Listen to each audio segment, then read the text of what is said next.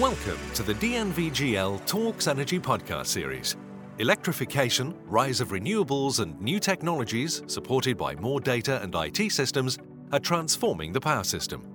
Join us each week as we discuss these changes with guests from around the industry. Welcome to a new episode of DNVGL Talks Energy. My guest today is Dr. Phyllis Yoshida, Senior Fellow for Energy and Technology, Sasakawa Peace Foundation, USA. Welcome, Phyllis.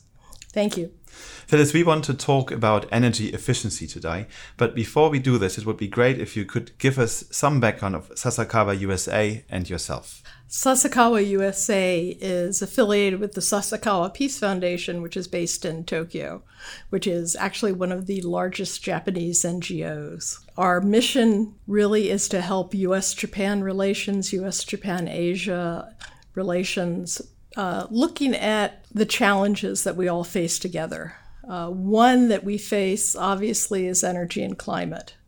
When I retired from being Deputy Assistant Secretary of Energy at the U.S. Department of Energy, the then head of Sasakawa sort of enticed me to come and work on energy and climate for them because they had not done much of that in the past.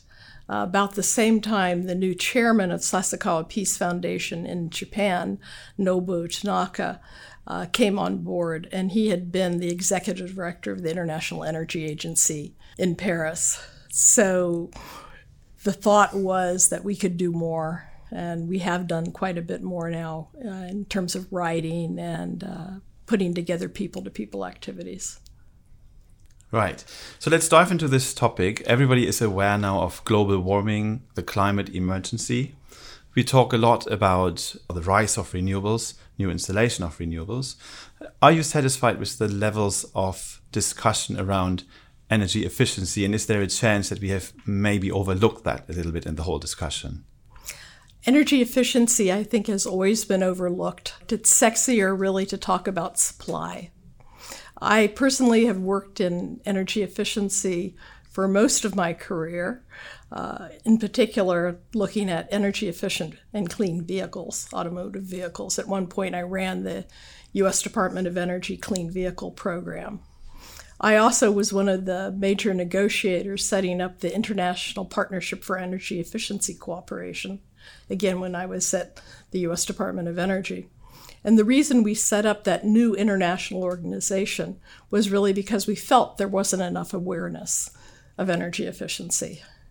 That said, I think there is more awareness now than there used to be. I think consumers can easily conceptualize an energy efficient refrigerator. Companies can really think about energy productivity. But as we move past those simple, easily understood types of things to efficiency that is more based on systems like digitalization with the grid, et cetera, I think we need to relook at how we talk about energy efficiency so that we don't lose people as we go into a new era. Yeah, so energy efficiency, as you also alluded to already, there is a lot of different things to consider. You can consider consumer level, certainly on the manufacturing side, there's a lot of buildings, there is a lot. I would be interested in your personal view on the biggest importance of energy efficiency and where that would make the biggest impact. I think, as I mentioned earlier, I think we're changing in terms of energy efficiency. We're moving beyond looking at things like lighting standards, sort of individual pieces of the puzzle. Where we're moving now and where the next biggest low-hanging fruit are going to be, though they won't be so low-hanging anymore, is really the systems efficiencies that one has to pull together using artificial intelligence. Again, the term usually used is digitalization. How do you integrate all of these renewables into the grid efficiently? How does the grid itself accept things efficiently? How do smart cities do things in a systematic way that's efficient as opposed to just pieces? Same with transportation systems. Energy efficiency to a great extent is also driven by behavior. and you can influence behavior, for example, by benchmarking, by energy audits. What is your take on this? What has to improve on that level, being maybe mandatory and having more of a comparison of how well you do against others, either in your industry or towards your neighbor? I think where we're going, obviously energy audits are very important. The U.S. government for a long time has subsidized energy audits, as you probably know, for small and medium-sized businesses. We've done lots of energy audits for personal residences, for public housing, etc. But again, where we're going to go, it's going to get much harder to do energy audits because, again, we're not looking at an individual building or an individual manufacturing plant. Because as things get more and more interconnected in the systems level, you're going to really need to pull data together from several different companies to see what's going on and how you benchmark against others. And that, I think we still haven't figured out in terms of data privacy. Is there going to be a company that, buys and sells data, especially for the grid or for individual components of the system? We've done that for quite a long time in terms of research, where the U.S. government or other governments around the world have served as sort of a black box in which companies can put in their most sensitive R&D data so that we can benchmark and figure out, like for a hydrogen vehicle, what part is doing worse or better and where research money needs to go. So it's almost the same it's going to be for, I think, energy audits and things going in the future. Is the firms that do that are going to have to be able to have access to data that goes beyond just a notebook because it's going to be so dynamic. It is interesting that you just mentioned energy audits are quite common in the US. At the same time, of course, the consumption levels are relatively high still in the US. But what I really want to ask is utilities may respond if they have to undergo energy audits and if they have to undergo programs to lower consumption. That is kind of cutting in their own business. So what would you tell a utility in other parts of the world where that is maybe not so common, why that may still be a good thing to do? That's a very hard question because you need a lot of utilities still think their business is simply selling more power as opposed to selling a product that increases maybe the productivity of their customer or has some bigger global impact in terms of sustainable development. So that whole mindset has to start changing. There need to be incentives in place from regulators, from government, even from customers, in terms of really enabling those companies still to make a profit, but to see their whole existence in a different way.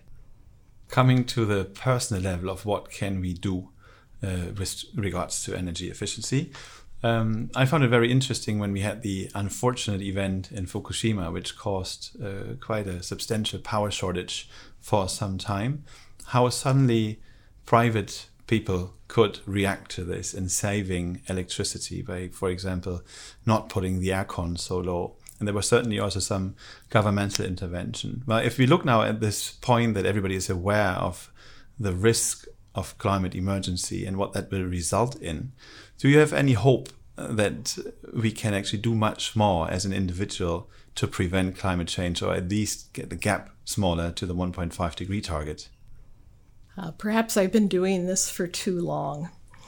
I think for short-term crises, what happened in Fukushima, where people voluntarily, because their neighbors were doing it, there was a lot of peer pressure to reduce energy to a certain degree, will happen for short periods. But for longer periods, I think there has to be some cost incentive that you're saving money.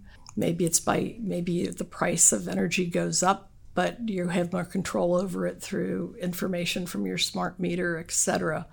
But at some point, there has to be some benefit, I think, in terms of economics and costs for consumers really to change their behavior. Starting with younger people, I know way back when we had the very first Earth Day, I had to convince my parents to let me walk to high school. So we were seeing things in idealistic, sort of big picture. I think to a great extent, people think that way now about an environment. They've internalized it. They don't remember when there was a time when that wasn't sort of internalized within schools, et cetera. And eventually we will get there, but I still think there's going to have to be some type of benefit people feel to themselves, not just an altruistic feeling. In DNVGL's Energy Transition Outlook, we call for 5 times more wind, 10 times more solar, and 50 times more battery production for EVs in order to close the emission gap by 2030. But at the same time, we see that the price or the cost for energy is going down substantially, especially for the renewables, and we expect even more cost reductions going on with every doubling of the installed capacity.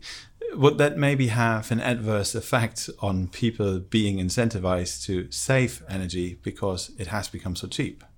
It's great that prices are coming down. I don't think that will discourage people from switching to cleaner sources of energy.